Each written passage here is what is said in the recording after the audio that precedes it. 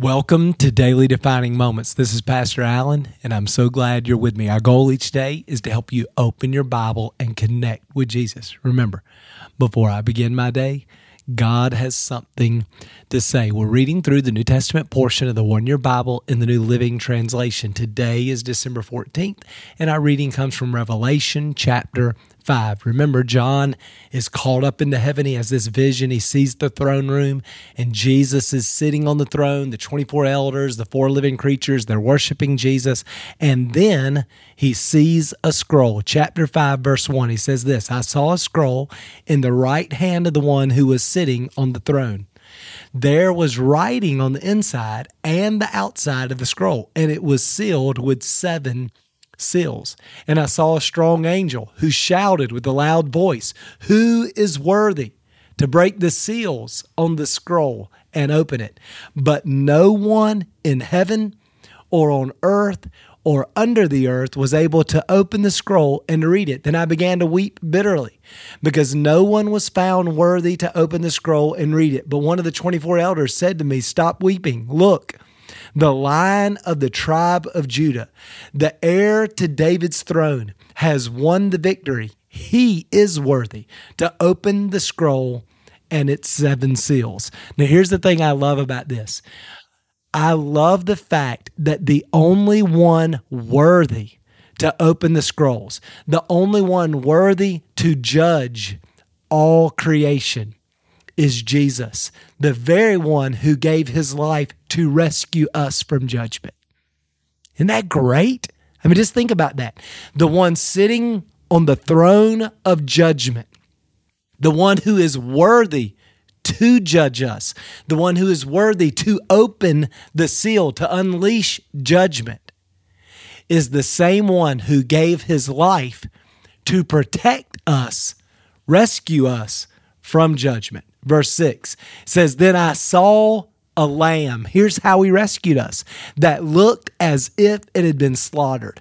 But it was now standing between the throne and the 4 living beings and among the 24 elders. He had 7 horns. He is all-powerful, omnipotent. He had 7 eyes. He's omniscient. He knows and sees all things, which represent the 7-fold Spirit of God, perfection, remember, that is sent out into every part of the earth. He's omnipresent. He is all places at all times. He stepped forward and took the scroll from the right hand of the one sitting on the throne. And when he took the scroll, the 4 living beings and the 24 elders fell down before the Lamb, and each one had a harp, and they held gold bowls filled with incense, which are the prayers of God's people. Just think about that. Every time you pray, every time you speak to God, God collects our prayers. They're precious. They're valuable. He treasures them.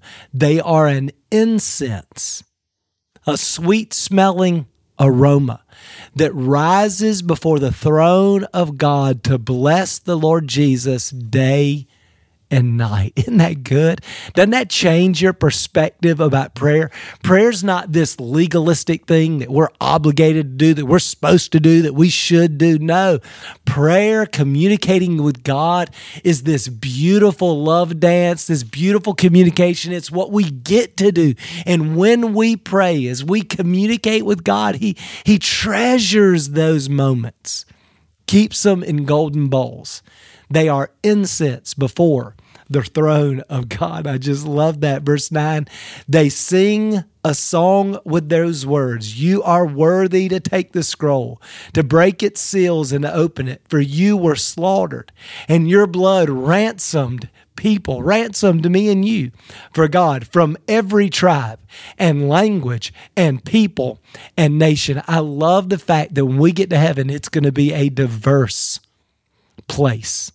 People from every nation, every people, every tribe, every tongue, every period of history, gathered together, the redeemed of the Lord, to worship and to live for his glory forever and ever. Verse 10, and you have caused them to become a kingdom of priests for our God. In other words, we will live in the presence of God forever and ever, and we will reign on the earth. Remember, we're not just going to live in heaven.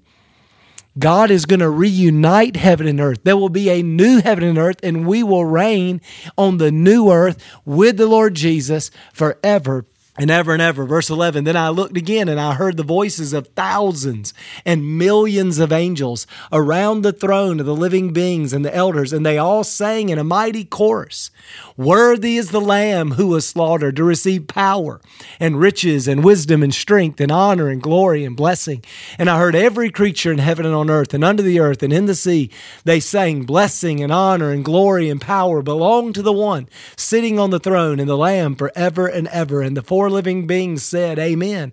And the 24 elders fell down and worshiped the Lamb. And, we just touched on this yesterday, but let me just say again today, come on, let's incorporate worship into our daily practice and experience. Let's bless the Lord. He is worthy of our worship, our praise, our life. In fact, in Romans chapter 12, verse 1, Paul defines worship this way. He says, therefore, I urge you, brethren, by the mercy of God, to present your bodies a living sacrifice, holy and acceptable to God, which is your reasonable service of worship. So worship's not just a song.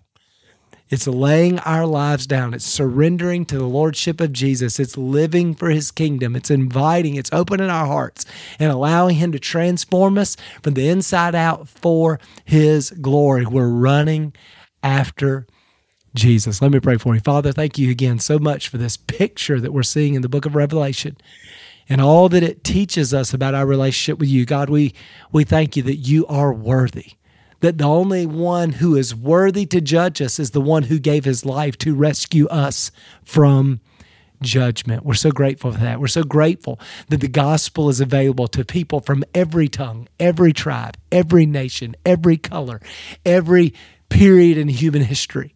And Lord, we thank you that one day we will stand together before you, trophies of your grace, and we'll spend all eternity worshiping you, living to bless and to please and to honor you for all that you've done for us. Thank you for that. And God, we pray, we don't want to wait until we get to heaven to live for you. We want to live for your glory today. So help us to do it. We open our hearts to you today. We worship and honor and bless you today. In Jesus' name we pray. Amen. Well, thanks for being with me today. I hope that encourages you. Remember, before I begin my day, God has something to say. We'll see you again tomorrow.